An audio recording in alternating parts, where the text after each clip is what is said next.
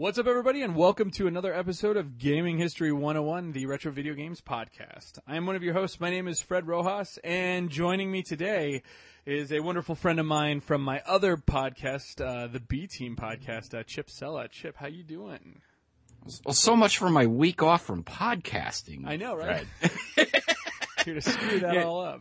Yeah, you know, all of a sudden you flash on the bat signal, and I'm just the Batman to your Commissioner Gordon here. I know, and I do thank you for it. It's all right. I was getting twitchy without having a podcast to do this week, so. Well, and this week's topic, which is Rayman, in honor of the new Rayman release, is something you and I are definitely familiar with. Again, we've talked about this many times. Chip is unique in that he doesn't like going back and replaying these games as much as he just remembers what they were like at the time and can kind of step back to them, which I think is actually pretty valid because I don't think a lot of my guests can do that all the time. I mean, a lot of it's circumstantial. Were you around and were you playing games at that time? So, but you were around for Rayman. We've talked about it a couple of times, but I think it was on the B Team. So, I don't know. Maybe it was on here, but it wasn't in depth. So, but thank you for coming on. Actually the reason Chip's on tonight, cause I was going to have to do it alone and I had this whole, because last night was not working for anybody, and my guest that was supposed to be on dropped out at the last minute. Thanks, asshole. You know who you are. But I was gonna have the whole here I go again on my own, be in my little theme song. But unfortunately, my daughter did, as those of you who follow me on Twitter know, my daughter spiked a fever of almost 104, so we thought it was a good time to take her into the urgent care, and of course that coincided with Gaming History 101 going live. So it didn't work out, but on the plus side, now I've got you on the show, so it's going to be a little more interesting. And your daughter's doing okay? She's doing good. My wife, actually, it's just one of those things, when your parents just don't tell you something, it's not because they don't want to, but you just don't know something. My wife did not know that when you sweat, it's the first sign that you're breaking your fever. And so my kid was burning hot most of the day, and my wife said, when I got her from her nap, it was terrible. She had sweat all over her body. I was like, no, that's good. That means she's breaking her fever.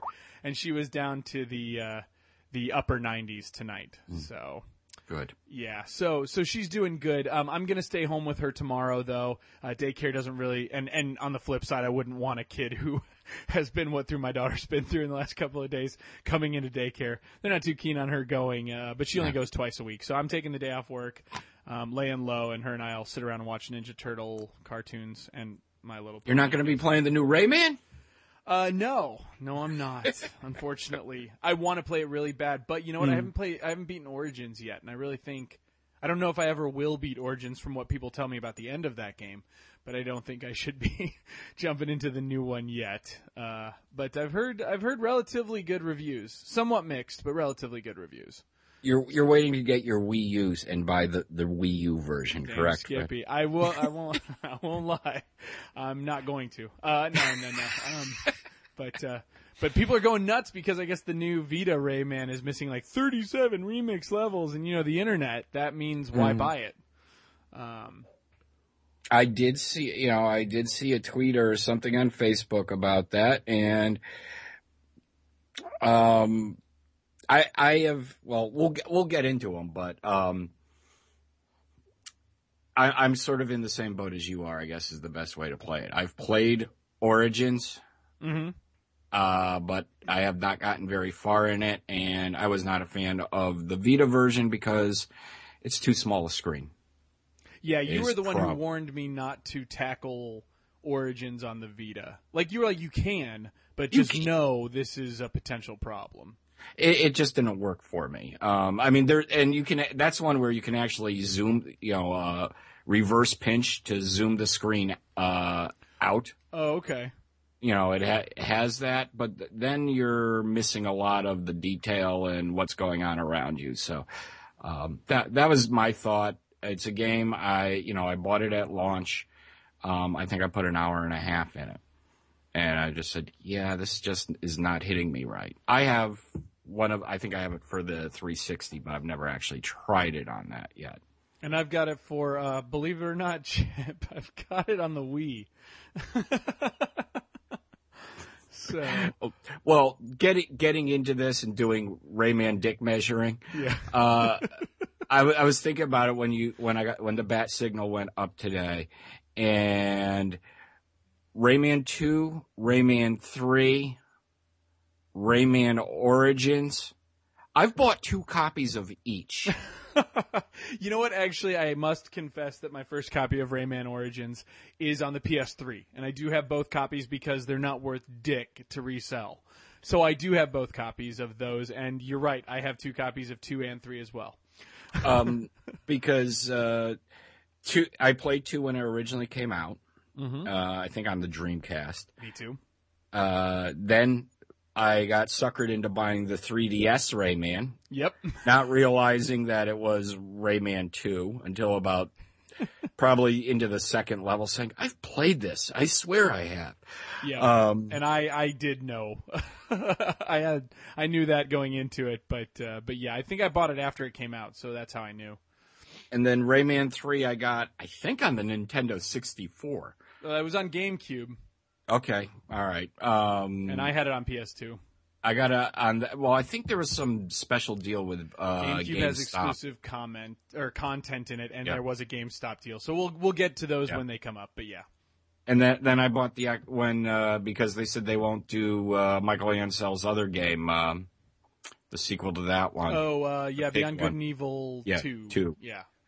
Unless Rayman 3 didn't sell well on the 360, so I contributed my money for a copy of Rayman 3 on the Xbox. And I grabbed it on PlayStation 3. So and I think right after we bought both of those, I think it became a plus deal. But I know I paid for it. So who knows? So yes, I've bought almost every Rayman game twice. Yeah. Well, and now that I think about it, yes, I have not bought Rayman 1 twice. I have it on PS1, always have. But the first time I played it was on the PSN as an Xbox original. And I would buy the Jaguar one if I found a good price for it. But, and again, we'll get into all that in just a sec. I have a little bit of bookkeeping to do, Chip. First and foremost, and you were part of this, so thank you to you and everyone out there for your support. What fascinates me, and Chip, you know this, my first podcast was Gaming History 101. And I remember the day, No. Video Game Purists. Purist. Wow. This is what happens when you read your own website while you're trying to do a show. Video Game Purist was my first show, and I think the maximum number of subscribers we ever had was like 30. And I remember feeling like a god. I felt like Howard Stern, you know. And yesterday when I tweeted that I wasn't going to be able to make GH101, now granted this was from a lot of people's help. Some people retweeted it, Tiger Claw mentioned it in chat and all that stuff, but I got more than 30 responses of people just hoping she's okay and saying, you know, do what you got to do and this and that. And, you know, even a couple of you said, you know what, if it's too stressful to do a show this week, that's fine. You know, kids come first. And again, she's good. She's in bed most nights. It was just at that very moment I had to have her in care. So for those who are wondering, she's fine. You know, we talked about it at the beginning of the show, but thank you all, because that does mean a ton. And I mean, that right there lets you know why you do this, you know? So my wife was asking about her because we were at dinner. That's why I couldn't do the show, because it was my mother-in-law. My mother-in-law's 70th birthday. Right. And I was just checking Twitter, and she saw it over my shoulder and says, "Oh, I hope she's okay." So yeah, I know, it's awesome that all of you support her. I was like, you have more friends than Dad. So, but she's doing good. The one interesting thing was... Is this where we announced she's replacing you on the beat? No, never mind. Yeah, she's more talented, but... actually, and she's getting up there. I don't know if you see on Facebook, but my wife puts a lot of photos of her. She keeps crawling up on my arcade machine and trying to play games. So, I think I might have sprouted a gamer. We'll see. Bringing them up right. I know, right? But yeah, so thank you for everyone out there. You know, it was great, and she's doing good. You know, she was kind of a sleeper anyway, and the whole time she stayed somewhat playful, although obviously fatigued, and kept eating and drinking water and stuff like that. So she was pretty good. She handled a 103.5 fever a lot better than I ever would. So there's that.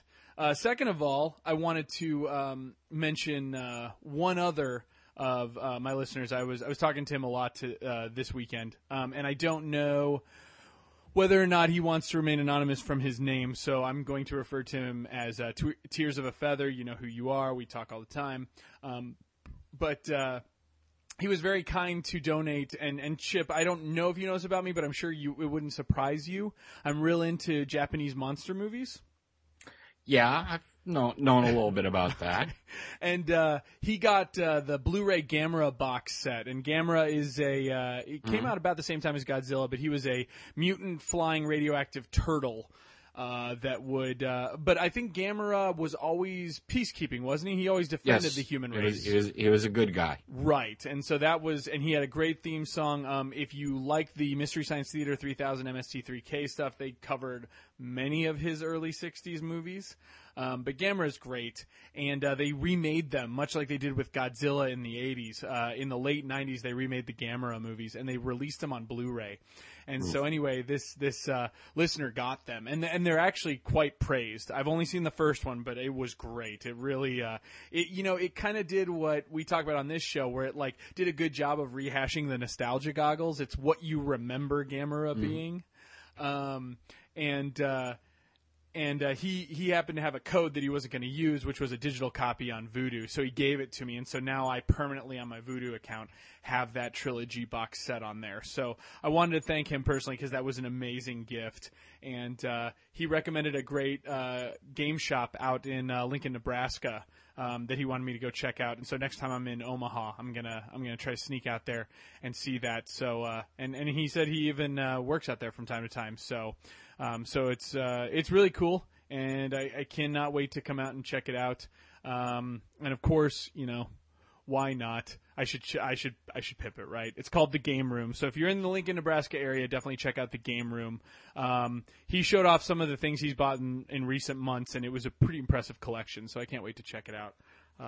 My wife's probably going to confiscate the credit card from me before I go, though. I know all about that. Yeah. Disney Infinity says hi. And I don't know if you know this, Chip, but Trees posted today on Twitter that he got Disney Infinity. So, oh, dear God. Yes. And he has his girlfriend has a 6-year-old daughter. So he's in trouble. He's in big trouble. So, Quick news, since I won't be doing B Team tomorrow night. For those that do listen or into the Disney Infinity thing. First of all, this weekend, Toys R Us will be releasing another exclusive Power Puck. It's going to be one of the Tron ones. You can only get it at Toys R Us. The last exclusive set, which was Mike's car, which we talked about on our show, sold out in one day. And I bet if you go on Amazon right now, the price is probably ridiculous. So the Tron one, one of the Tron ones is coming out. There's 4 or 5 Tron ones in the full set. And second of all, on Saturday, Toys R Us is having its first Disney Power Disc trading day from 12 to 2. Wow. So it's going to be me and a bunch of 6-year-olds trading power discs at Toys R Us. So, damn. I can tell you the Mike's power disc is going for roughly in the 20s on eBay. But first of all, it's pretty new. I don't think people are really down with kind of what those, what those are yet. Plus, that's pretty high for a single power disc, right? Do you get it for free, or do you buy it, or how does that work? Oh, no, it's $5 for a pack, and you only get 2 in a pack. Oh, and then you have a chance of getting it? Is that what it is? No, I think it was guaranteed in those packs, because not knowing anything about it, just going in there and saying, okay, I'm going to pick up this game. Hey, they have an orange pack and they have silver packs. I'll take 2 of each. Well, yeah, and mind you, those prices that I was citing were not for sealed packs. They were for opened, known discs. So basically, this person bought it for $5, sells it for $20, and gets whatever else was in the pack. So which is pretty crazy. Yeah. Well, yeah, probably. But also, apparently some Crystal Lightning McQueen from Toys R Us exclusive Got it. Going for like 40, it looks like. Got it. So, nice. So Got it this weekend. There you go. And we'll be talking about it on B-Team, Chip, in your absence, but you can definitely chime in. They did announce the second wave, but we're not going to go into it here, if you don't mind. It's all right. We can wait. But I'll be back next week. Yes, and I definitely want to talk about it because I'm going to live through you because I can't afford it.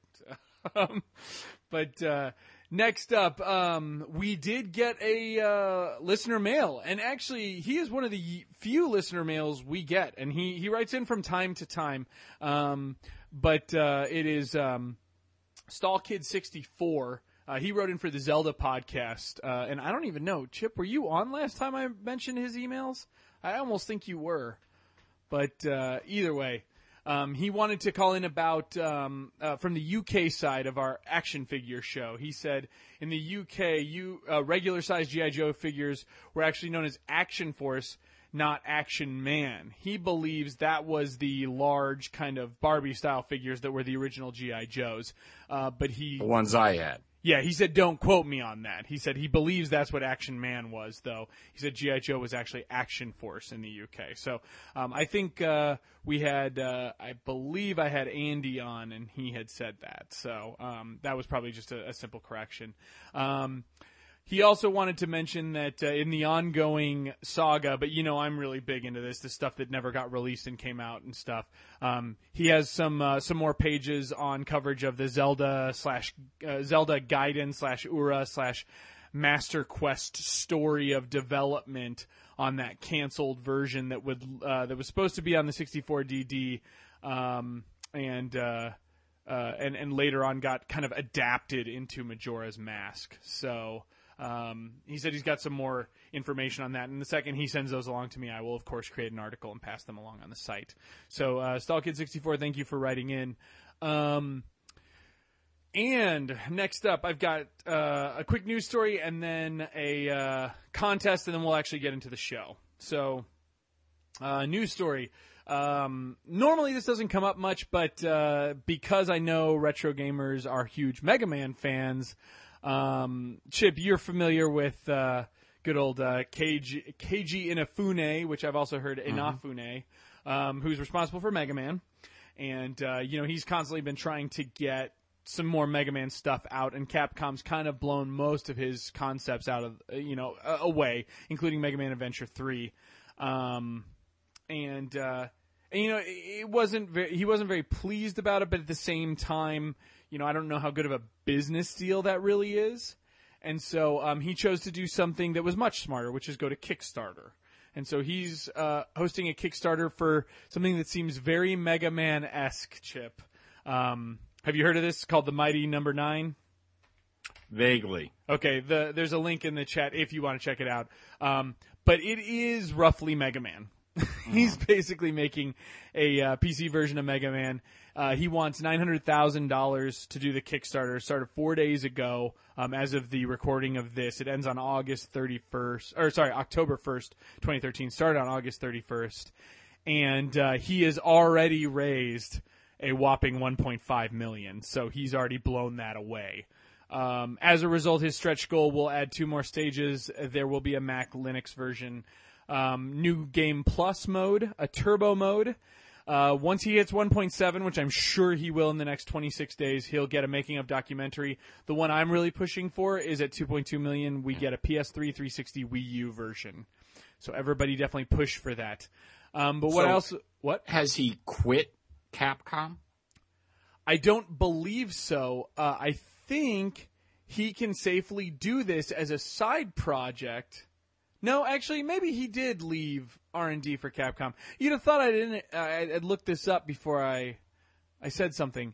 I think he did actually leave and created his own company, now that I think about it. This is called Concept USA LLC, though, so maybe there's some Capcom closeness in there. But you can tell that Mighty Number 9 is just close enough to be recognized as Mega Man and just far enough not to be sued for it. I don't know. You take that to court. You put the two of them next to each other. You might win that case. And just even the logo.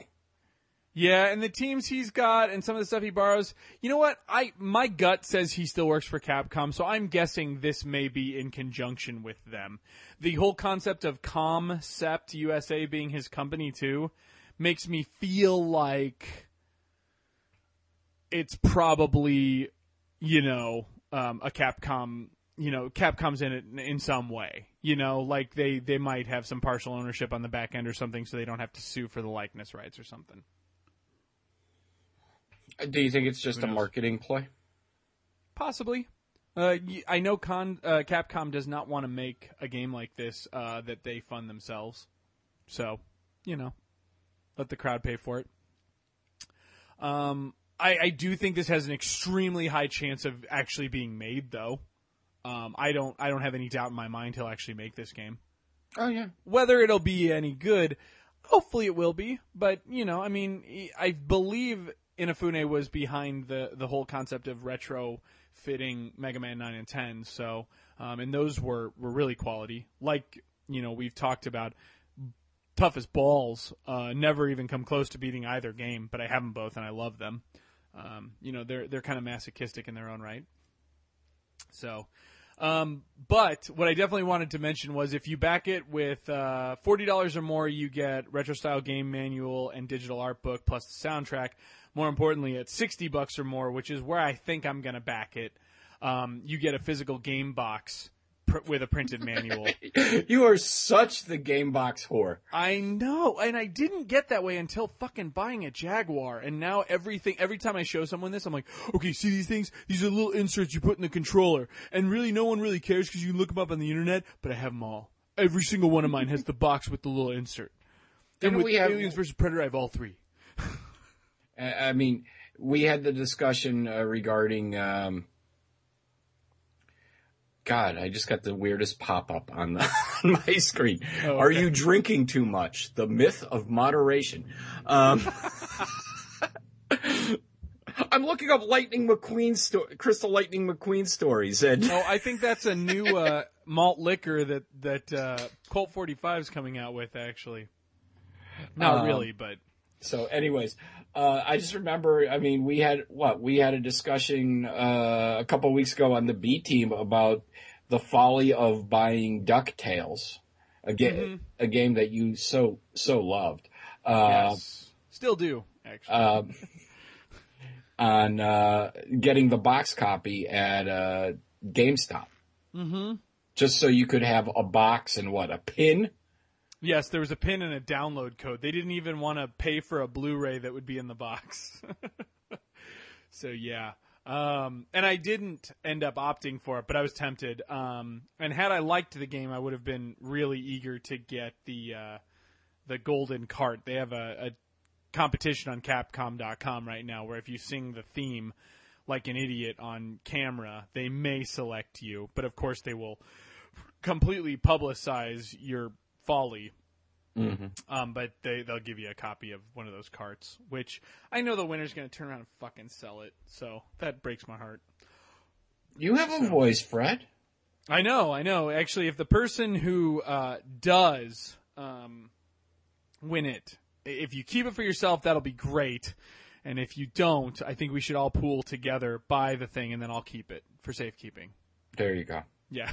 Anyway, the last part I definitely want to mention about this project was, so Chip, they have up to 9 rewards where if you pledge $10K or more, you get dinner with Inafune, but you do not get travel or lodging expenses. So you got to find your way to Tokyo. And believe it or not, Chip, 3 fucking backers already. $30,000. If you would pay me $30 to have 3 people have dinner with me, I would do it in a heartbeat. I might even cover the tab, which would be more than the money I would make. This guy's getting $30,000, and he's going to put all those people at the same place. They're going to go to like a steakhouse or something, like a hibachi grill. Yep. There you go. And he'll come by, press the flash, take a picture. It'll be your typical meet and greet. Mm-hmm. And, okay, 15 minutes, and he's out of the room. Enjoy your meal.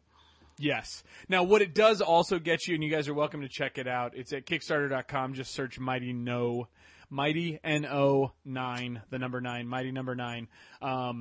You do get all the other rewards, though, that are on there, so that's pretty interesting. And I would like to point out that if you pledge $500 or more, you get an Inafune signed original sketch from the concept art, which I'm sure is well worth it. All 200 of those are gone. So it's pretty impressive. So, I mean, I'm sure his art style is the big draw, but still. That's what you call a positive Kickstarter. That's a Kickstarter that's working. So, anyway, and then last but not least, I wanted to do a contest. So I'm going to feel this out, but I've got a decent gift for it. So, Chip, as you know, I'm a big fan of the shmups or the shoot-em-ups. I have I can't say it's in the absolute greatest condition. It's not in collector's condition, but it's definitely in good put-on-the-shelf box copy condition. I have a boxed copy of Super R-Type, complete with SNES cart, insert box, and manual, up for grabs. I will. Whoever gets this question right. So if you're the only one who gets it right, good on you. I will, you'll get that question. You'll get it for free. Otherwise, it'll be a raffle.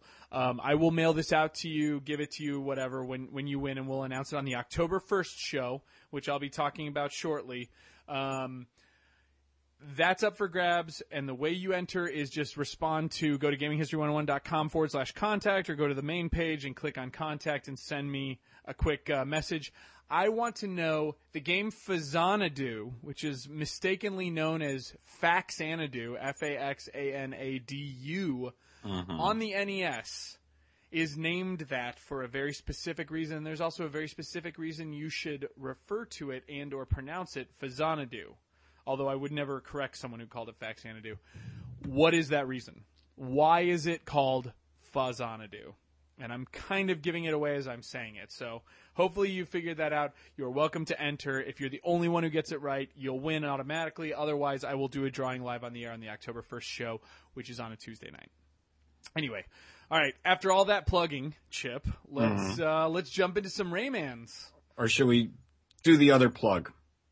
Oh, yes. Sorry. Oh, yeah, the most important one, and this is because I'm not on there tonight because I did have to delay it, was I definitely want to mention. Am I right? You are completely right. I do want to mention that this show, although this week it's not, I'm sorry, but this show normally is live every Tuesday night at 7 p.m. Eastern Standard Time on allgames.com. A great home. They're great people in the chat. We have crazy discussions, and Chip, you've been there. We have crazy discussions in the chat that are about all kinds of shit that's even more supplemental than all the crazy stuff we talk about on this show about growing up with gaming and being there back in the day. And so you should definitely check it out. And most importantly, because at this point they are doing a award. You can vote on the on many podcast awards for all the various podcasts on allgames.com. And if you're looking for a good slew of different podcasts to check out, you should definitely do it there. And most importantly, I'm doing well, but I need you guys' help to help me rally for it. Definitely need to push forward with most informative podcast because that's what I really want to win. And right now I'm winning by about a little over 50%. And you're doing very well. And yes, but I want to keep well that deserved. Going. Yes, and I thank you. But also, if you listen to our B Team counterpart, many of our hosts. Not me, but I can respectfully decline from that because I don't quite add the pizzazz the others do. But Chip, as well as Chris Gadgetman, and even Ryan Swarren are up for awards that they definitely deserve. Aren't you up for voice you want narrating your life? Yes, you are. I guess I'm in the running. I didn't think You're nominated. Yeah, I am nominated, and I think I'm doing okay, but I can't lie. I told you this off the air, and I'll say it on the air. Chris has a sexy voice. I think he should narrate one's life. So I'm saying for the record, he should win that. Because if I do, it's not a fair win. But yes, definitely check it out. You can vote every 24 hours if you want to.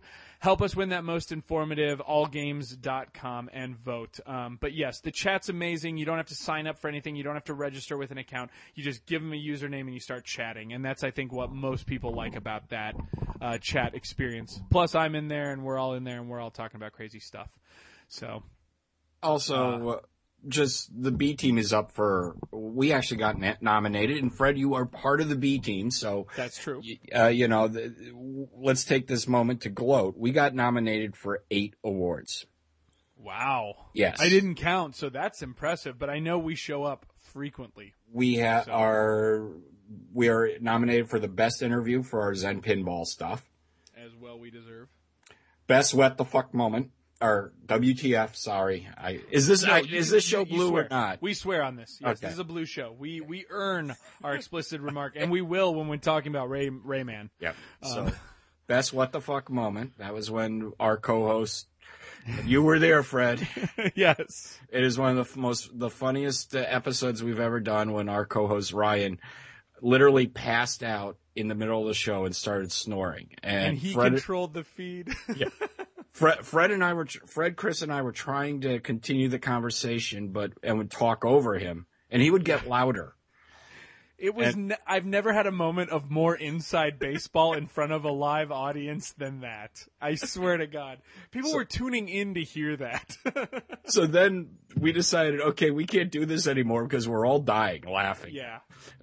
We shut the show down early, and then we realized after we had hung up from all games, or the three of us had hung up. Ryan was the one who was hosting the call to all games, and he spent over an hour snoring into the microphone, all by himself on all games. It was hilarious. Yeah, but the other ones we got are nominated for, and we're close on this one. Is best host chemistry.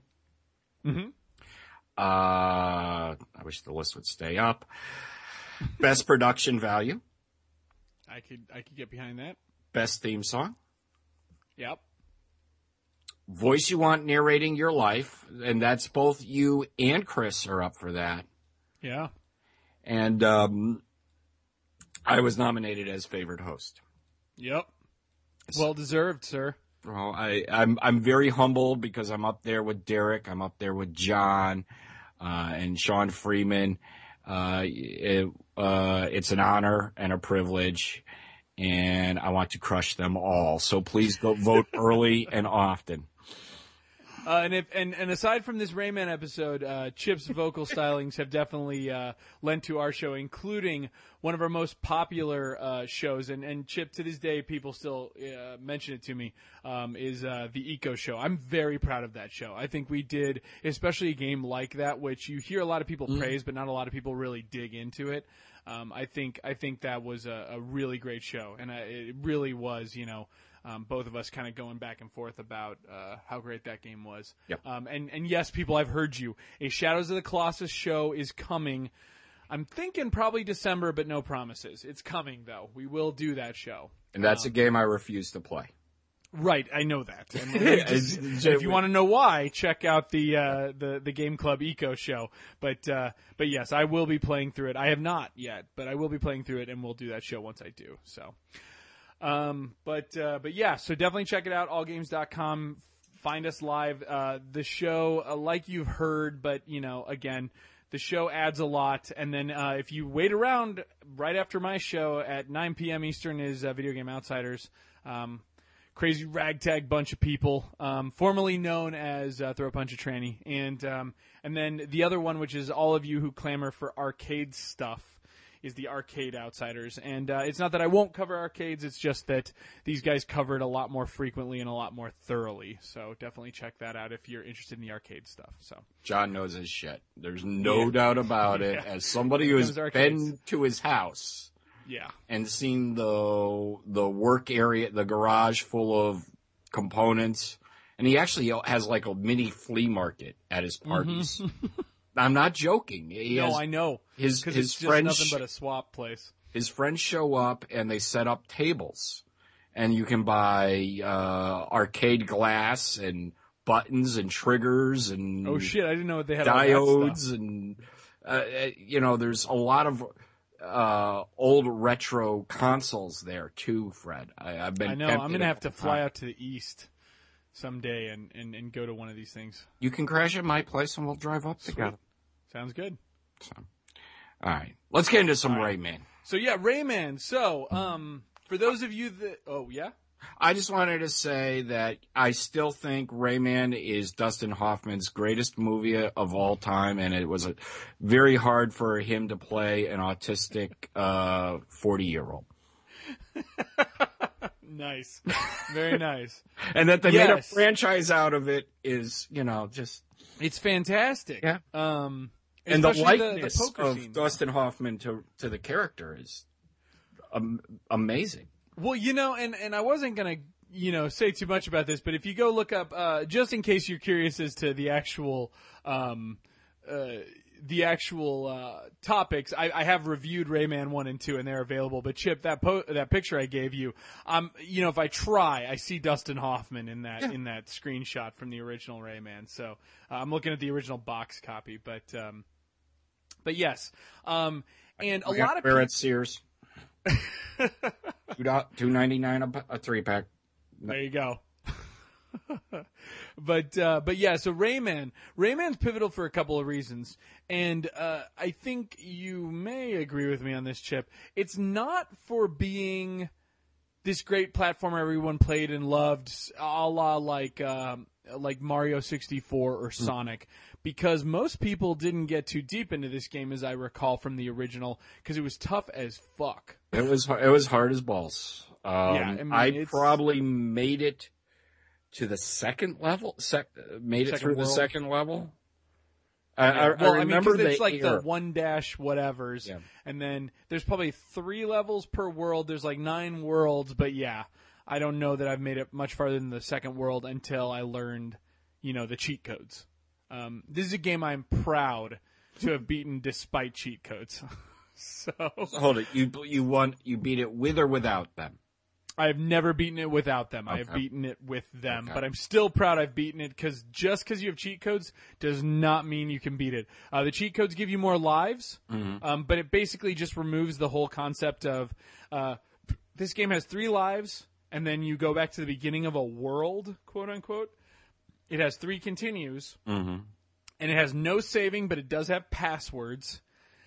But the passwords remember how many lives and continues you already used. So if you cannot beat this game in 3 lives plus whatever you can accrue throughout the missions and 3 continues, regardless of the passwords, you cannot beat this game. So what I did was there's a code that gives you infinite lives. But every time you die, you restart the level, I believe. I don't think there are checkpoints. I could be wrong on that, though. But either way, it's nearly impossible, especially in the final levels.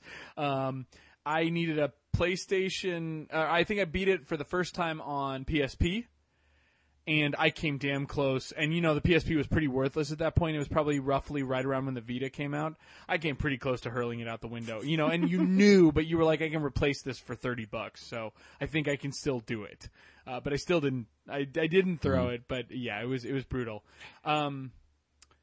What I remember about this game, besides it being insanely hard, and I have nightmares about I know I was in the clouds and bouncing on things. I believe there's a lot of music-based enemies in that. They're like saxophones that are from like Lisa's Nightmares and The Simpsons. Yes. And I remember that's the last level I recall, but this was a launch game for the PlayStation 1. Yes. And it is one of the games, I think I bought this and Battle Arena Toshinden. I can see that. When I bought my PlayStation. And I can't remember which one I played first. I know I was pretty mesmerized by what Battle Arena Toshinden showed as a fighting game. Yeah, it wouldn't shock me if you played that one first. Yeah, but, I had them both. They both got popped in day one way or the other. And what I recall is this was a truly graphical upgrade from the last series of consoles, which were the Genesis and SNES. Yes. I guess if you want to throw the TurboGrafx and Jaguar in there as well. The Jaguar actually is part of this generation, and I'll talk about it real quick I'm going to let you finish your thought, but I'll talk about the origins of Rayman, and it'll kind of shed some light on that. But I would consider the Jaguar, because it was technically a 64-bit console, but it's a 32-bit console that came out kind of alongside the PS1. Wasn't it 8-bit processors in the Jaguar? That's why it was called the Jaguar 64? No, it had two chips, the Tom and Jerry chip, which were twin 32-bit processors. Okay. So that was kind of their thing. But you are correct when you're thinking of all those other processors, because there was an 8-bit sound processor and a 16-bit video processor with, I think, a 16-bit graphics processor. There were so many chips in the Jaguar. I have tried to break it down, and it makes me go cross-eyed. And no wonder nobody developed for it. So, aside from its lack of popularity. And I believe this came out. Did this come out on the Jaguar? Yes, and we'll talk about the exclusives on the Jaguar version, but this actually came out day and date. Jaguar and PlayStation. I believe they were about a week apart. The Jaguar version came out first, September 8th, 95, and then a week later, so I think it was September 15th, the PlayStation 1 version came out, which would put it maybe not right at launch, but it was definitely a launch window game. Close enough to the fact that we'll be talking about Watch Dogs being a PS4, Xbox One release or something, Now, it's a launch game. Did it also come out on 3DO? No. Okay. It did not hit 3DO. It did get a port to the Saturn, though. And the Saturn version's pretty much identical to the PS1. The fact that it was 2D and Saturn handled 2D very well helped it, but it was a PlayStation port. I think it came on the Saturn a few months later. So. And you say it's 2D.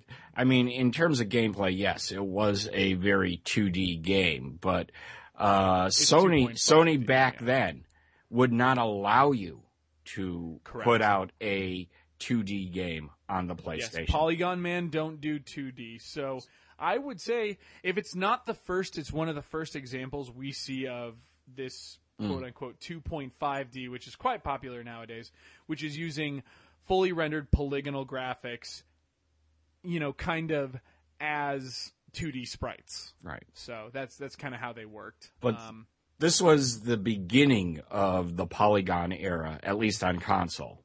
Yes. And it shows because they had no way, they didn't know how to animate arms and legs. Thus, Chip speaking to the fact that Rayman has neither. Yes. To this day, Rayman has neither. Has neither, yes. But now I think it's more of a staple versus back then. It was a necessity. I'm trying to see if I was trying to remember if I had something specific from Michel Ansel saying why he chose to do that, but I know there was a specific reason. So I'll bring it up when I find exactly what happened with that. But if you don't mind, real quick, I was going to take a step back and talk about how and why Rayman came out when it did, where it did.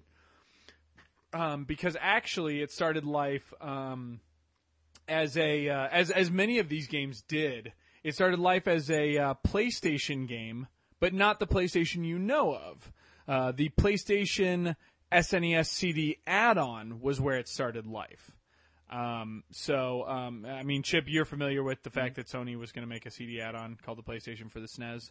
Yes. I think we discussed it on our E3 show that we did on Gaming History. Yes, you're right. Yes, we did, heavily. So go back and check that one out. But yes, so it was going to be one of those. And when Philips announced the CD Projekt cancellation, they had to find a new place. I should point out that the only game that ever successfully got ported over was Secret of Mana. So if you wonder why Secret of Mana is kind of glitchy on the SNES, just realize it started life as a CD game. It's pretty impressive they got it into one cart.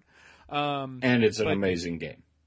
Yes, and I've not played it yet. I have it, but I have not played it yet. I know, right? Everyone's telling me it's a sin. It's, and they never did a real sequel. Well, they did, but it's only in Japan. Yeah, well, it never came out Seiken here. Densetsu 3, right. But there is a fan translation for those that care, so you can technically play it. So Doom was going to come on once I'd finished all 3 and talk about it, because he played recently on his computer, Seiken Densetsu 3. So, Chip, while I find it hard to believe you'd ever want to sit down in front of a computer for 30 hours and play a Zelda-like game, if you ever did, you can emulate it. It's not a Zelda-like game. I would consider it a cooperative RPG.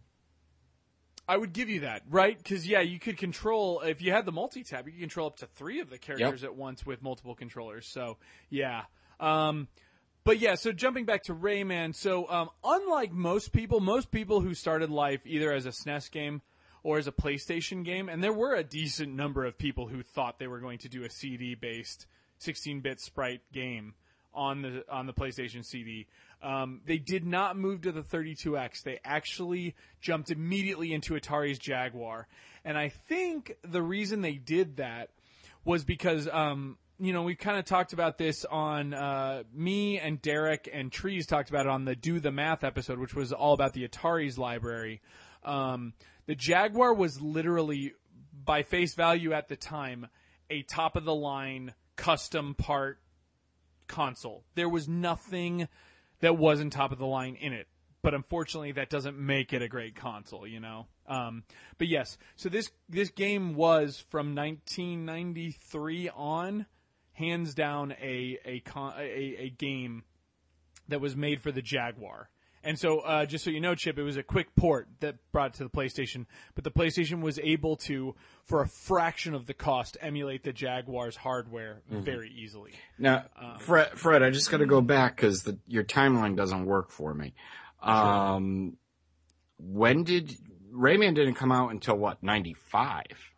Correct. Okay. Sorry, it was originally planned in the project stage in 93. Okay. That's when I said 93. I'm sorry. Okay. Yeah, I might not have made that clear. But it won't come out till 95. In fact, I don't believe it even enters development until 94. At this time, Michel Ansel, creative director over at Ubisoft, which is kind of a no-name company, that's really starting to fail. They did publish stuff before this, but it definitely was in the dumps. Started doing concept art and things like that. But it was all conceptual. But yes, and so what would happen is this game was actually kind of a last-ditch effort for Ubisoft. Ubisoft had made some poor choices on what to publish, and kind of like Final Fantasy, it was like, let's put all our eggs in a basket. The platformer genre is second to the fighter genre in these days, and let's go for it. And, I would argue that Rayman definitely has an aesthetic charm to him. Would you agree?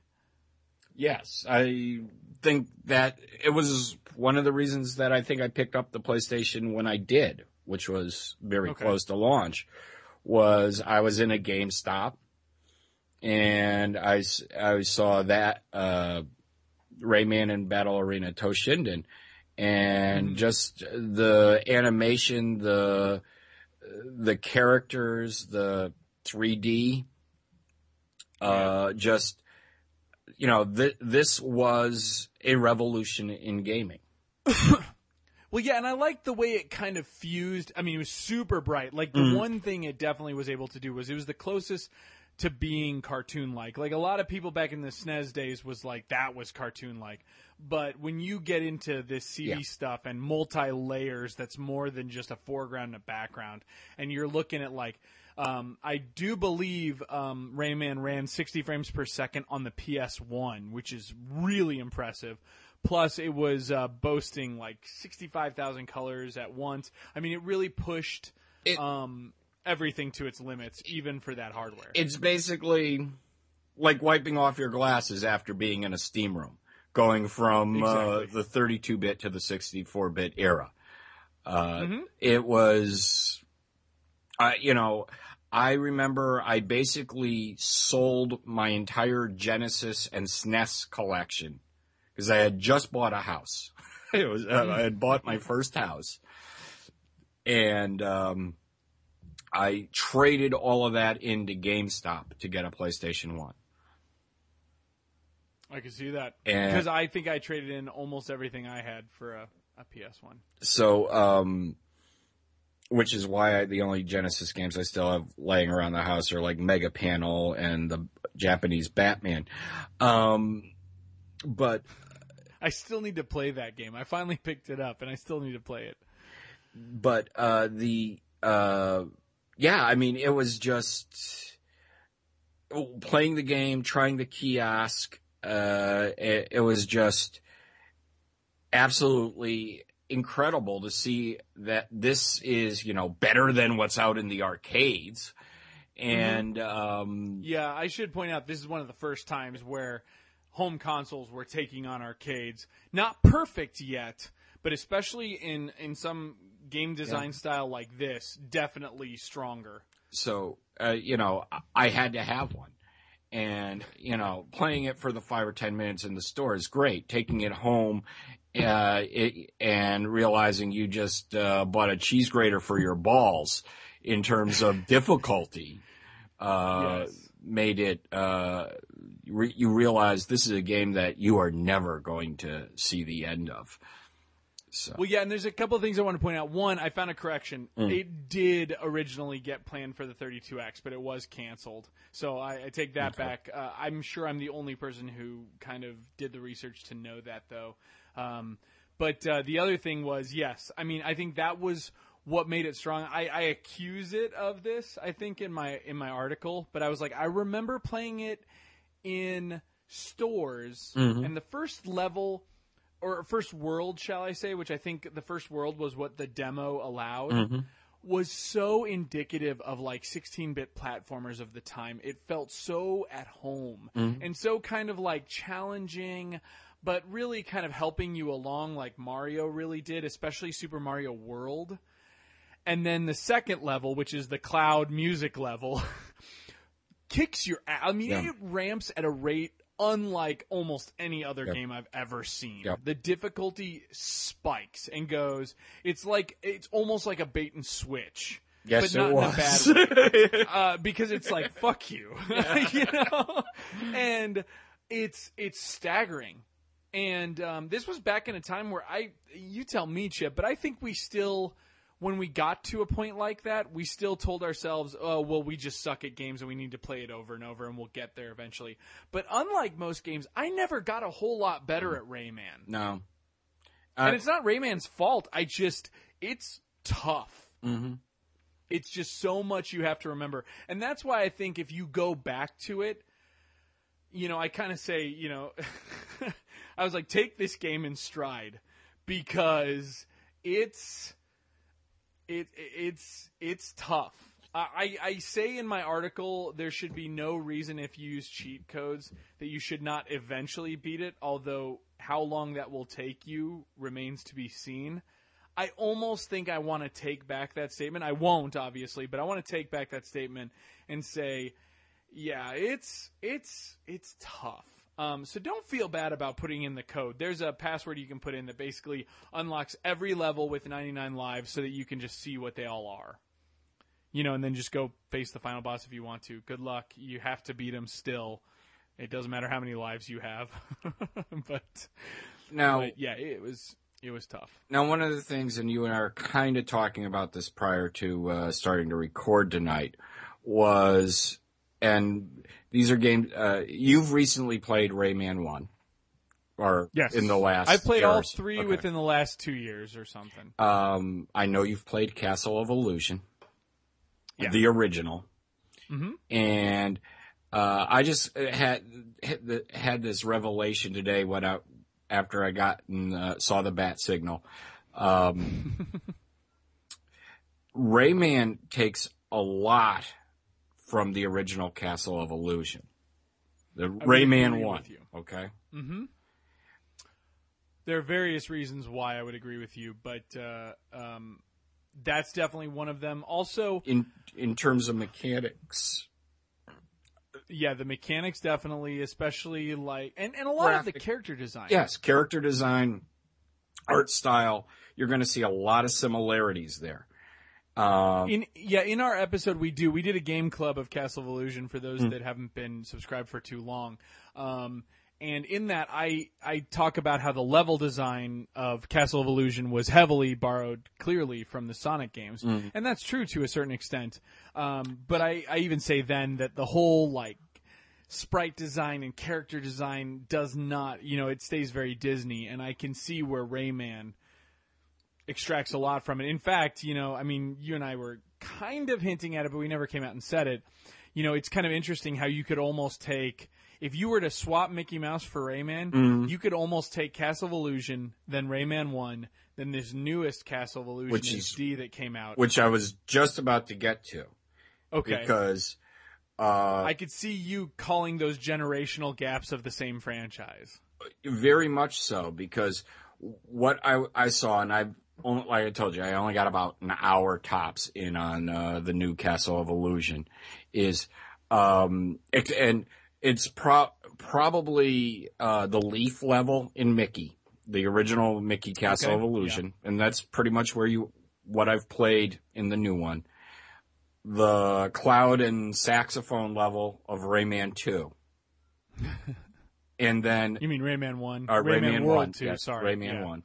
And the first level of the new Castle of Illusion, it's weird. Rayman aped Castle of Illusion, but the new Castle of Illusion, I think, apes a lot of Rayman. I could see that. And even in visual style, I mean, the first thing that came to mind when I started playing through the new Castle of Illusion was the original Rayman. And that was even before I was doing your show. So, and you and I will be talking about that game probably next week on the B Team. But it was just something that struck me last night while I was playing it. And I believe Michael Ansel, and I've read a few interviews of him, is heavily influenced by Disney. In fact, he might even be called the French Walt Disney, I think, in certain... I'm not joking. I could back him on that. No, yeah, if you've ever played any of his games, Rayman included, but Beyond Good and Evil, all of those games, they have that just magic to them. He is one... if you want to put animators up there, you can put Walt Disney, you can put Don Bluth, and you can put Michael Ansel. And we should point out all three of those men have contributed to video games. So, see, they know where it's at. Yeah. and all of them, what did Bluth do? I'm trying to think. Bluth did, didn't he do Dragon's Lair? Yes, he did. And Space Ace? Yes, he okay, did. yeah. But he did All Dogs Go to Heaven also, just saying. Okay. And The Secret of Nim. But yes. What you see is Ansel's the one. Well, I guess Bluth did those games, but I really don't consider those video games. And those were early '80s. Yeah, I bet those were cartoons that became video games. But Ansel has been able to take the charm of those Disney cartoons, translate them into some of the best platform and the only one that's truly a platformer in the strictest sense of the word. Yeah. I'm thinking Mario, I'm thinking the 32-bit era where all we had were side-scrolling shooters and platformers. He was able to take it to the next gen. And for the most part, platformers, especially in the last 5 to 10 years, have really fallen in disfavor. I mean, most of the kids just don't play them today. I bought my 8-year-old nephew a copy of Rayman Origins. I think he played it an hour. Well, and I should point out that Origins, and we kind of danced around it, but just to be clear, and we won't really talk about Origins on this show, but that game spikes difficulty not as quickly, but in much the same feel to me as Rayman did. The little that I know of it is you can finish the game, which you can't do. Okay. But I think it's kind of like a Mario Galaxy thing. You can finish the game, but can you get the 120 correct. stars or whatever? That is where the challenge would be on. Okay. So. Okay. All right. Should we move on to Rayman 2?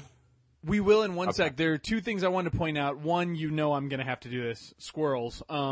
This game is one of the earliest versions I can think of a collectathon game. There are 6K Gillette tunes in every level. They are required that you find them all in order to get to the boss of the area. There's lots of collectible stuff, and there's there are a ton of extras with this game. So real quick, just to point out a couple of different versions, as I mentioned, the Jaguar version is one of the first to come out.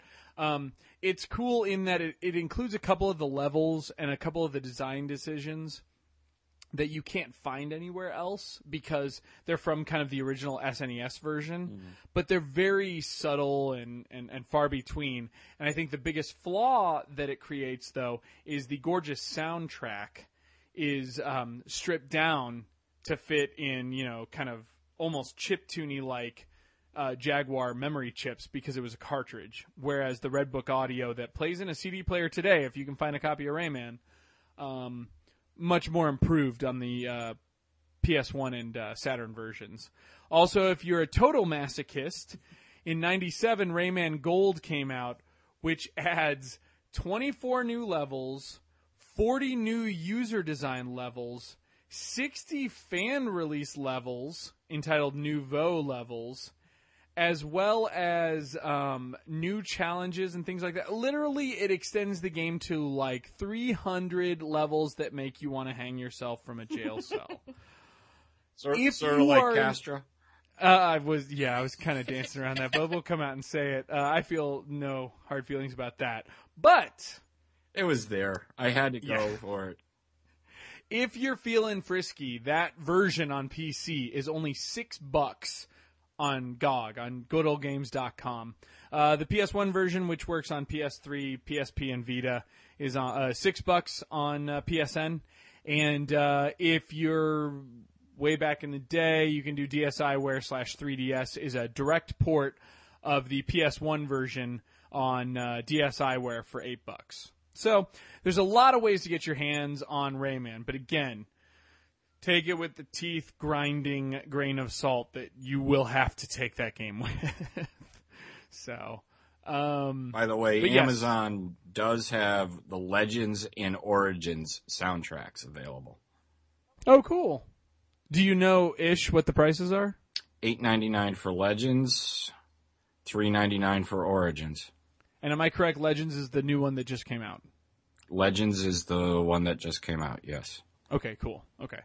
Just want to make sure. I couldn't remember quite.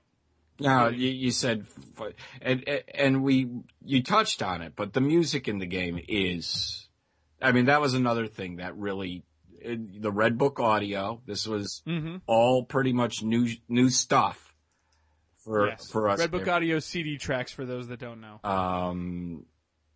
So, I mean, not only did the game look great, animate great, it also sounded great. And finally, we were moving away from chip tunes and synthesized music into full orchestral scores. Yeah, and it seemed to kind of compete with, some of the Disney titles of the time. I mean, maybe a little going back, like think a little more like Aladdin, Beauty and the Beast, but they were, again, they had nothing in common, but they were very much the same kind of style.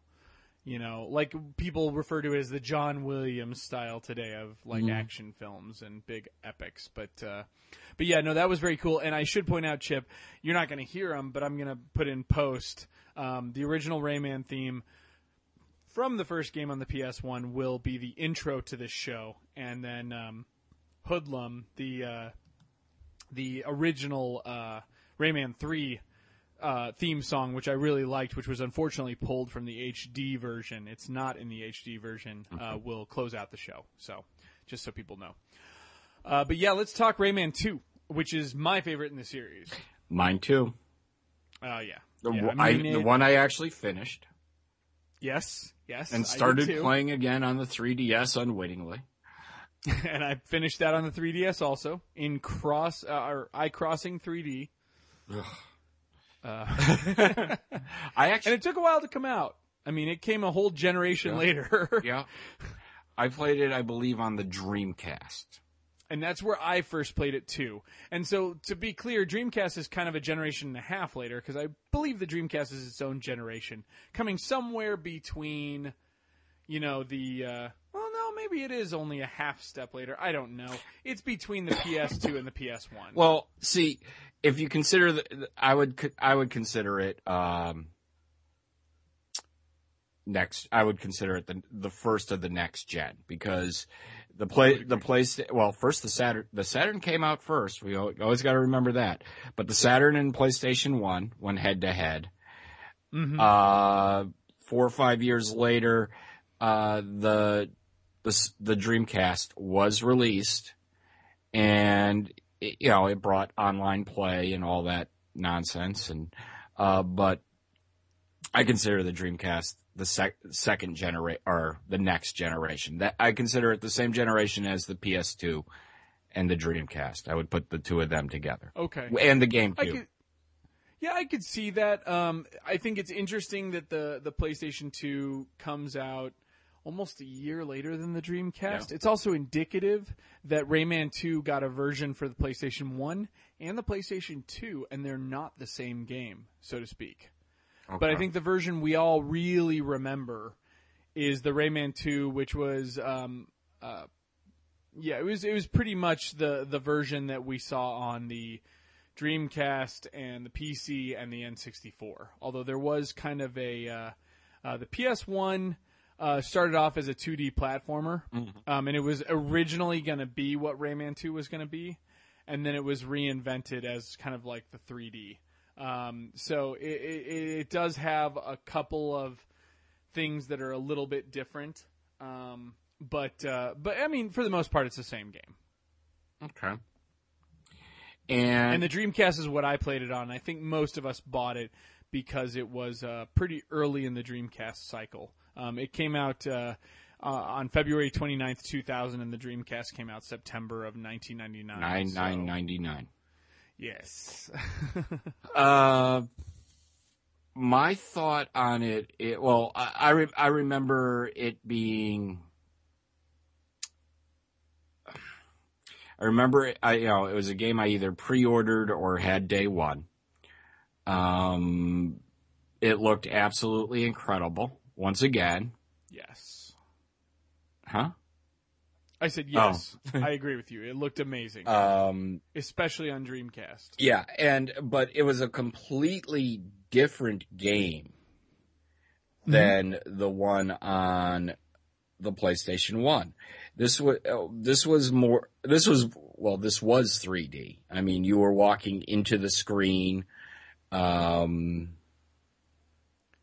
I mean, I know you're probably not going to like my reference, but this was Rayman's Mario 64 to the original game's Mario World. I mean, hands down. I completely agree with that. And it was completely different than Rayman 1. It also had a better story. It had, well, if not dialogue, at least speech. They didn't. They didn't speak, but it was like text. They called it something. I think it had the blah blah blah blah blah, but I couldn't be sure. I'm pretty sure it did though. I believe you're right. Yeah, but then you're right, text for the actual speech. So, and it was a complete adventure where Rayman 1 was a platforming torture chamber. This was an adventure. I mean, you still had the collectathon going on. I believe you actually did need a certain number of lums to unlock some of the cages, etc., if I recall. You are correct. It's been a while since I played it. Okay, no problem. And But there's 1,000 lums in the game too, yeah. So you have to hunt really hard for secret areas and stuff to find them all. Saints Row 4 says hi. Yeah, exactly. In order to get to the end of the game, and like you said, your total lum count decides how you unlock levels. Yep. You had to be to 800 to beat the game. Okay. I know I had at least that many because I did complete the game. And it had a compelling story. Oh, you know what? Actually, no, it's not 800. It's less than that. I'm sorry. The PlayStation 1 version only needed 800 to beat the game because they cut some levels. Oh. That's what it was. Yeah. I think it's actually a lot less than that. It's more like 600.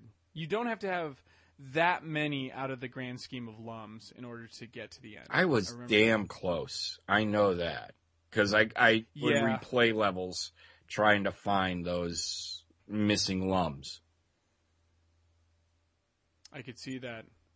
The big thing I remember was the biggest reason I want Rayman 2 for the PS1 version, but I haven't done it yet, is I guess if you get 720 out of the 800 lums, you get to play a level from the 2D prototype of Rayman 2, which means it was probably a more challenging version of the original Rayman, which means there's probably no reason I'd want to play this.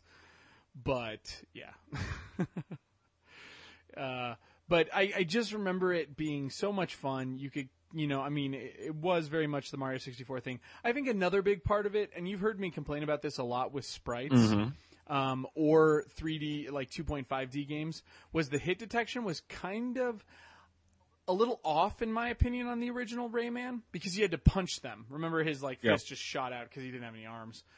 In this one, you would shoot things out, you had like a ranged attack, which wasn't that strong, but it allowed you to do a lot in terms of strategy around enemies. You could kind of outmaneuver them much easier. And it made the game overall easier, but in no way easy. The difficulty curve of both of these games is like the bunny hill to a double black diamond slalom course. I mean,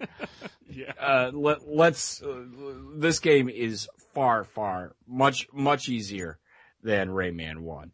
Yes. Yes. It's, exponentially easier. It's like taking Ninja Gaiden Black to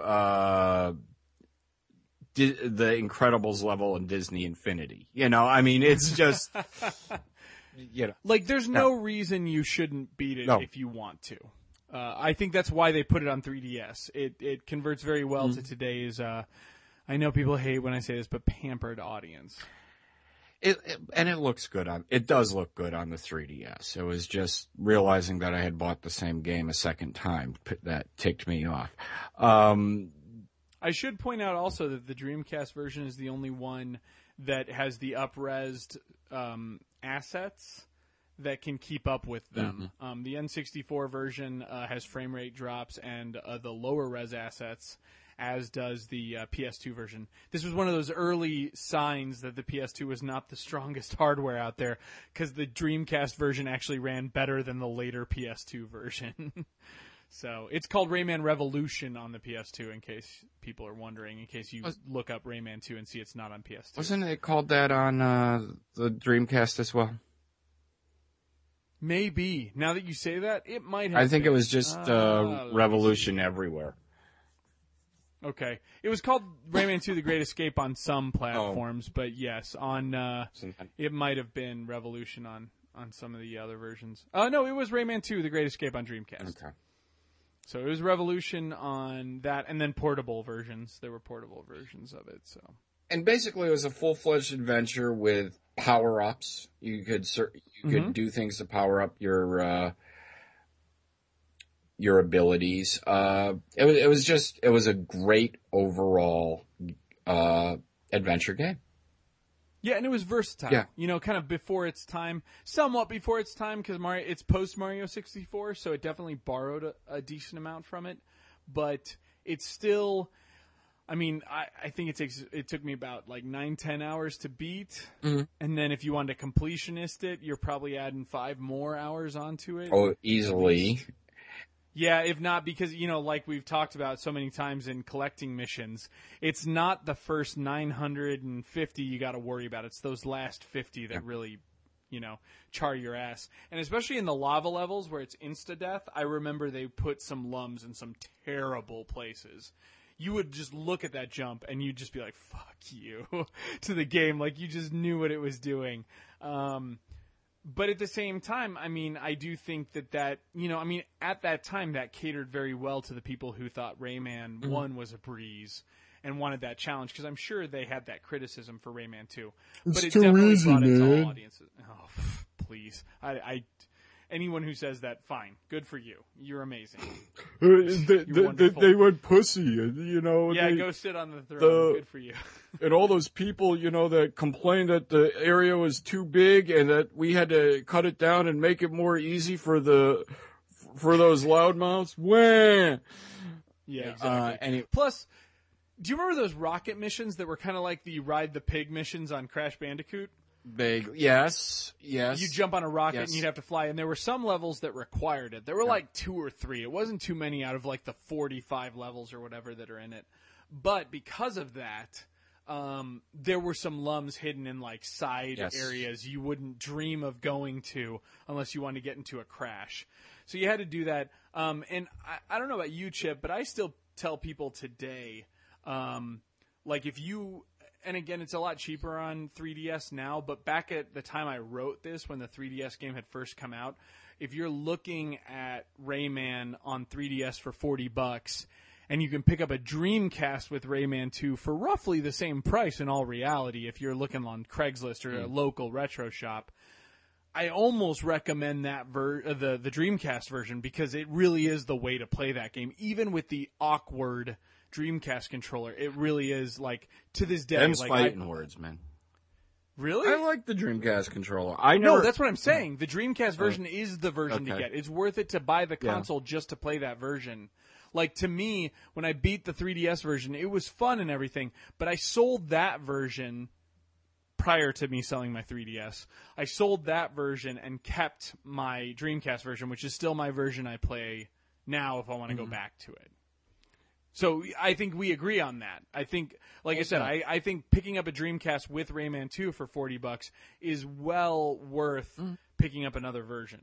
And once again, I remember the backgrounds, the characters, all visually stunning, all fantastically animated.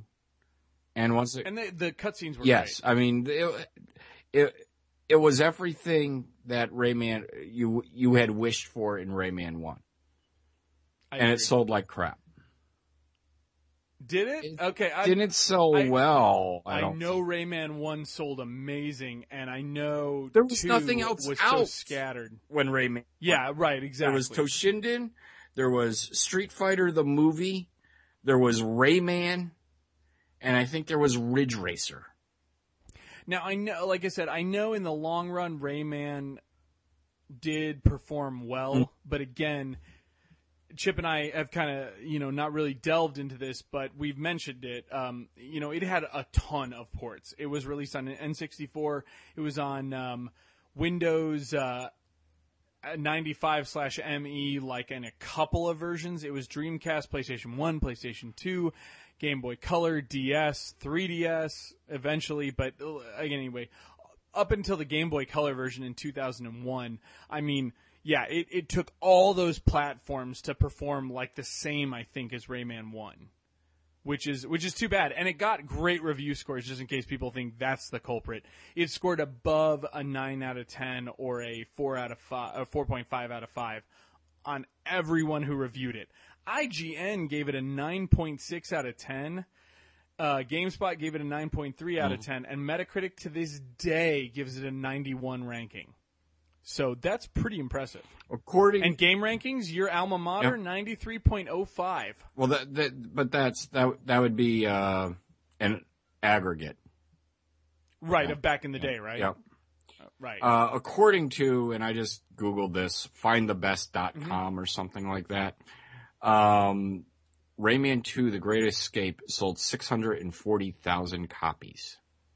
Oh, that's so bad. That's even, like, that's great for back then, but that's still bad compared to what it celebrated. Yeah. You know, like, for its review scores, what it was, those who played it will definitely stand behind it. I don't, you know, like you said, Chip, if you played this game back when the Dreamcast first came out, you were boasting it. You know, it was, I mean, again, you know, of the ports that were on multiple other consoles, this and MDK2 are like the quintessential Dreamcast games. Like, you keep these versions because they are the best versions. I should point out that they're running on a Windows platform, which is probably why, and they were all Dreamcast games are rendered in 640 by 480 with a few exceptions. So, I mean, they were kind of like PC games, but still, it also won Game of the Year 2000 for IGN. So, it got a lot of credit, but it just didn't get the sales to match it. And it's too bad, too, because, you know, again, like you said, Chip, though, the platformer was starting to get on the outs at this point. Yeah. I mean, PlayStation 2, I think, if it had a platformer, and I'm sure there were a few, but there weren't many. You know, this was when it really got hefty in that stuff. But Rayman 2, definitely worth going back and playing if you haven't. And again, as we've said, the Dreamcast version, definitely the version to get if you can. It's worth it. It's worth it. And you might have a Dreamcast to show for it afterwards. Which is still one of the best consoles of all time. Make sure you get a copy of Skies of Arcadia while you're at it. Yep. Which is probably one of my favorite Dreamcast games. Oh yeah, Skies of Arcadia is a great game. There's just a ton. Oh man, I think when we did Trees and I did the $99.99 for the launch games of Dreamcast, and then we just kept bouncing off. I think we talked about like every game and didn't have like a whole lot of bad things to say about any of them. Dreamcast is still a phenomenal console, and the games are so cheap. It's worth its weight in gold to pick it up. It really is, because you can get a lot of games on the cheap. But Rayman wasn't done there. Nope. It would keep going. And not really in a bad way, but it would definitely mark, kind of, you know, the start to the beginning of the end. And I'm not counting Rayman Jr. M. Those were like side games that weren't really part of the main franchise, so I'm not really counting those. And this will probably be close to, if not the last game we'll talk about, is Rayman 3 Hoodlum Havoc, which would be a GameCube, PS2, Xbox full-blown era release in 2003. So that's when that would come out. And what I liked about this one, I mean, I don't know how fresh it is in your head, Chip. It kind of was a hybrid between 1 and 2. But it made a couple of the changes we definitely wanted, and I think a lot of us insert into the previous games already, which was full-over voice acting, which I really liked. I've heard criticisms of it, but I thought that the voice acting in this game is great. And most of it is brought back in the HD remake. So since you have it, if you're ever curious, it's interesting to go back. Although some people didn't have a great time, you know, putting a voice on Rayman and the various other characters, but I thought it was great. This is where the rabbits were introduced too, I believe. Are the rabbits in this? So. I'm trying to remember. I remember this is where the Lums become like a big deal, and Glowbox becomes a major character. Yeah. Well, he was pretty big in 2. He was in the background. Yeah. No, actually, I think he was along with you for the full thing. Now that you say that, he was like kidnapped or taken hostage early up in the beginning, and he was a major factor in 2. As far as the rabbits go, I didn't hear any reference to them. I don't recall. I didn't play through all of Rayman 3. Maybe I'm screwing that up, but oh no, it's all good. But I just remember what I liked about it was like it was the evil Lums. So things like that. I know Hoodlum's Revenge, which will come out on the Game Boy Advance, kind of delves with the Rabbids a little bit, as far as I know. But anyway, but yeah. So again, this game did that. I think the big thing it did was it went back to Rayman being a melee game. It wasn't arranged. You know, you weren't throwing the little sparklies out or whatever he called those. You actually punched. Do you remember that? Yep. and there were destructible environments. You would break down doors, walls, things like that at certain times. You had guys in your crew that could attack certain things and would assist you. And then there were upgradable weapons. I remember that too. The only problem with the game was it was a little bit kind of like an addition to with a new storyline, almost like an add-on pack. It felt like to Rayman 2, although it was long and everything. It wasn't in lacking of content. I just don't think it did too much new. I don't know. Was that your take on it? I didn't get too far in it, so okay. I messed around with it briefly. I think I had it for the Nintendo 64 because that was the it was actually game. I'm sorry, I'm going to screw those up. But no, that's fine. And it wasn't launch GameCube, but it was damn close. I want to say it was a March or April game. You're right. It was March 03. So, I guess that's fairly close. If it did the GameCube come out in 02, I can't keep the year straight anymore. I believe so. I'll check on that real quick while we're Sounds about looking. right. But and what it had in it was a bunch of like mini games and special stuff, because at the same time Rayman 3 would come out on the Game Boy Advance as a 2D. It's like its own version of it. And we see this a lot nowadays, but it was its own 2D side-scrolling kind of Return to Rayman 1 feel. But a lot of the mini games and special features of that game. Let's see. It came out in November 2001, so this was like a year and a half. A year and 2 months later. But I do remember when the GameCube came out, no one really picked it up other than the people like me who were like super eager for that remake of Resident Evil.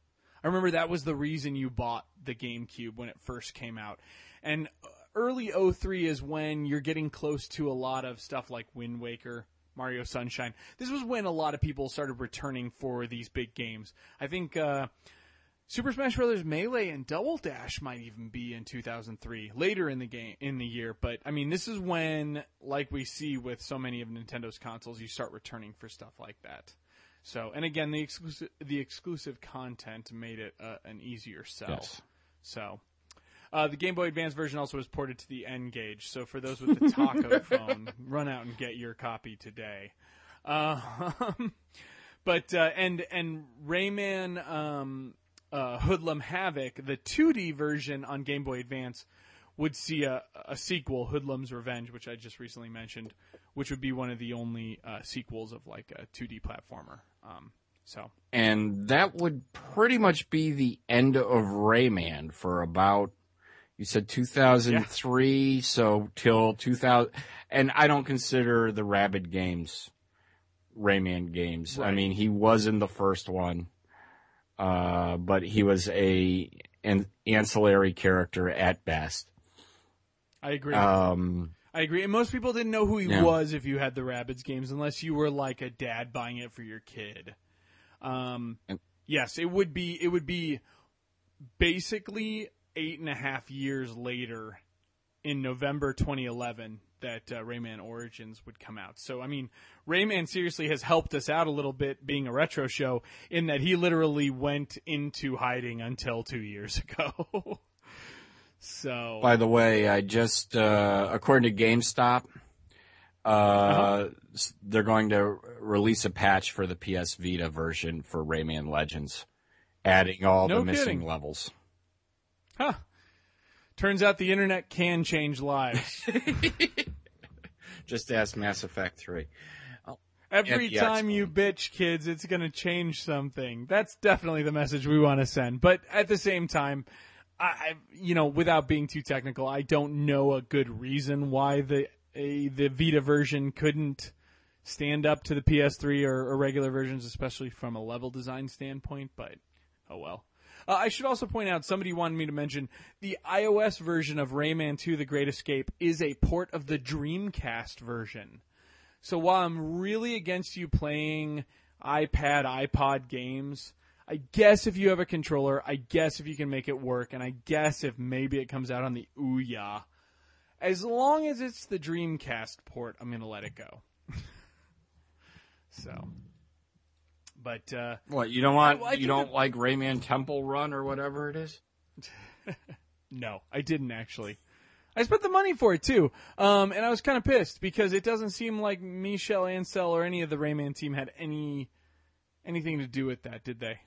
Rayman Jungle Run. No, it was Pasta Games. Ubisoft I got gave them the rights to make it. I got it when it came free. Oh, okay. It was never, and well, so I don't think it was. I got it free, but, and I don't think I've ever played it. You're not missing much. No, I'm not. Now I'm checking to see if it's on the Ouya. The other thing I wanted to point out, I had it in my notes and I missed it. I wanted to point out there is something, somebody says, I think on Wikipedia, that Rayman 1 holds a striking resemblance to Dynamite Headdy, the treasure platformer on the Genesis from '94. And Chip's kind of snickering, or I think you were snickering, because I have to say that aside from the fact that Dynamite Headdy doesn't have a neck or arms or legs, much like Rayman, I cannot think of many similarities to the two games at all. Yeah, I'm not seeing it that much. And I've beaten Dynamite Headdy. I actually had that too. Yeah, and it's also in the Sonic's Ultimate Genesis collection, if anyone has that on 360 or PS3. But Dynamite Headdy is a good game in its own regards, and we covered it in our Treasure episode, The Treasure Box. But it, and I think even in that episode, I talked about how it's not like Rayman. So here we go. We have the circle's now complete. But no, I would not say the two games have much in common, especially from a level design standpoint. But yeah, just wanted to point it out there. And Rayman never takes his head and whips it at somebody, so which would have been really funny, but he never did it. I guess we're going to wrap this up. So we're going to call it for the Rayman episode. There were a couple of things I want to point out real quick before we leave. But first and foremost, Chip, where can we find you most times? Usually you can find me Thursday nights right here on allgames.com, 9 o'clock at night, on the B-Team podcast with Fred and our two co-hosts, Chris and Ryan. And so I hear Jeff may come back sometime. Yes, Jeff's planning to come back. He's good people, and when he's on, he always adds a lot to the conversation. So, and you know, usually the 4 or 5 of us fight, bicker, insult each other, and have just a great time doing it. And we do tech and current games, I guess is the best way to put it. With a little touch Yeah, we're not retro. against retro. No, we're not against retro. It's just there's so much new stuff coming out that we get into that. And you get to see Fred be a real PC snob. At least lately. Plus, I do play real new games, guys. I'm not one of those people who says all new games suck. I actually quite enjoy many of the modern day games, so check it out there. But I wanted to point out we've got a couple of episodes lined up. Some of them with dates, some of them we don't, that I wanted to tease. So just so people know, this is tentatively next week's topic, which is Gaming History X topic, and it may or may not fly. So for those that have not been listening for a long time, we do Gaming History X, where I kind of take old school topics and their relevance to modern day design and kind of pit them up against each other. My wife actually came up with this one. She was like, "Why don't you talk about game packaging, release dates, and distribution, old to new?" You know, like what used to be, did pre-orders exist? What was in a box? What did game manuals offer? Things like that. And the reason why is my wife is, you are definitely part of it if we do it. My wife is in love with game manuals, and she's absolutely pissed off that today's game manuals are nowhere near as fun as her reading through the stacks of game manuals I have for various other platforms, especially Nintendo, Genesis, Super Nintendo, things like that. So we may do that one. I'm not sure if we can pull it all if I can pull it all together by next Tuesday, but if I can, I definitely want to do it. We may also have a very special guest, somebody who's an avid listener who wanted to come on, and he's good. He knows his stuff. As a backup, I may cover Elder Scrolls. The only thing is, without mentioning Oblivion on, it makes it kind of a hard show to talk about. I don't think people... Well, even if you like those games, I don't think you want to go back to them, to be honest. Well, with all 25 so we'll see. patches to Elder Scrolls 2, which was at the time. and it still only runs in DOSBox. That was at 640 by 480. Yeah, it's pretty rough. It's still rough nowadays. September 17th, though, is a topic people have wanted, and it's kind of a Gaming History X topic, but enough people have shown positive thrill for it. And Chip, you're welcome for this one. I could see you wanting to be on this one too, which is I'm going to be joined by Allie, and we're going to be discussing Assassin's Creed 1 through 3 and everything in between. Oh, I'm in on that one. Yeah, I figured you might be. That one's confirmed. Chip, you're welcome to join us September 17th, so I will give you a heads up beforehand. But Allie is confirmed for that one, so that's going to be on September 17th. And then October 1st, aside from the contest winners, remember earlier in the show, what does Fazanadu stand for? Why is it called Fazanadu, and what's its significance? Let me know. It's not an essay question. It's just how did they come up with the title Fazanadu?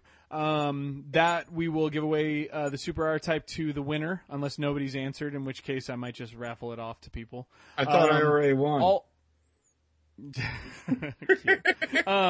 And I know exactly why you said that.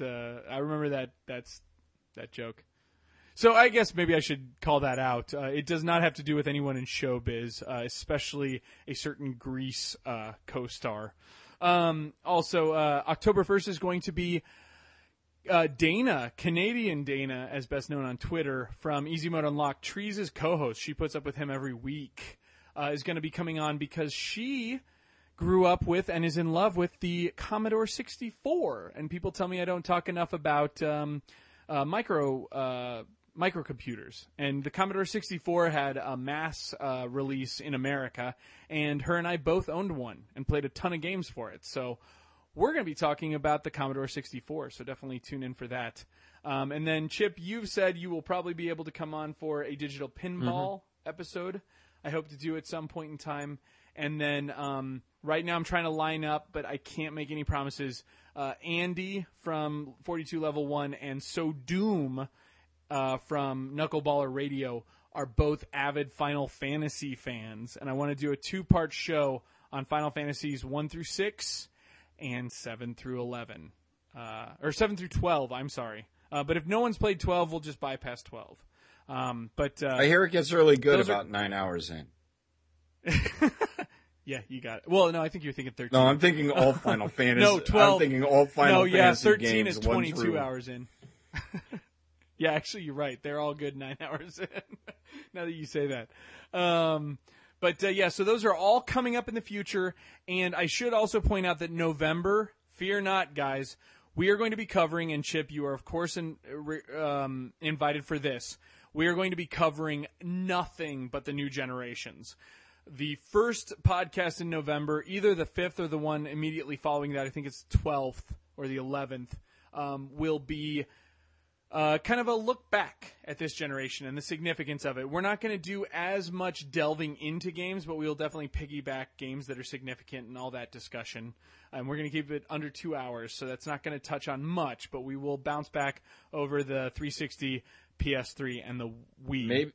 Maybe we should, we'll talk about this. Maybe we should piggyback with the B team, because I think we're going to do something very similar. Cool. And if we do a combo episode, I'm fine with that. Something best of the generation. We're going to do our generation awards show. Okay, actually, that would be cool to do side by side the same week, so that would be great. So, yeah, actually, that week, we'll try to put them all together, but we're going to do kind of like, I could see, like, right before probably the PS4 launch, we'll do, we'll do the Gaming History 101 on the generation, kind of like a retrospective. We'll do the awards, and then the PS4 will come out. And then, again, I got to work out the kinks, but the following week, right before the PS4 comes out, or right after the PS4 comes out, we'll talk about the PS3 solely and kind of what it added to gaming. And then October 22nd has been announced as the release of the Xbox One, so subsequently we will do the same treatment for the Xbox 360. So lots to come up. Lots of stuff that kind of merges the gap between modern and retro, and lots of stuff. And, of course, if you have any show ideas, you are welcome to send them in. You'd be surprised how often I take them to contact, which is just go to Gaming History 101, click on contact or /contact, and send me an email. So, I'm impressed in your organization, Fred, and I know I've got a calendar and a schedule. I mean, compared to the B team where we show up 15 minutes before and it's like, what the fuck are we talking about? I don't know. Unfortunately, my shit's fused in time, so I have no new releases. I got to piggyback everything else that's happening. Just hit record. We'll figure it out as we go along. No shit. That's what makes it easier for those. But hey, what are you gonna do? On the plus side, also your turtle games have not fallen on deaf ears with the release of Ninja Turtles Oot or whatever, Out of the Shadows Oots. I do know you want me to do a Turtles episode. I will try. It will happen. I just don't know how soon because obviously, as Chip and I have just talked about. But it's coming. So hang in there, guys. In the meantime, GamingHistory101.com is where we do the articles and everything like that. There is a surprising amount of articles in there. Countless people have told me recently they've gone in there and browsed around. I'm not looking for the hits. It is completely not ad generated, and I pay a pretty meager amount to keep that going. It's the podcast that really has the server costs. So, just check it out if you're interested. I just tried to put stuff that I'm interested in or that I think people would find interesting, and you'd never know what gems are down there until you go check it out. So, and otherwise, catch me and Chip on the B team, and catch all this on allgames.com. So, and be sure to vote. Yes, vote. Vote for all of us. We will see you soon. So until next week, happy gaming.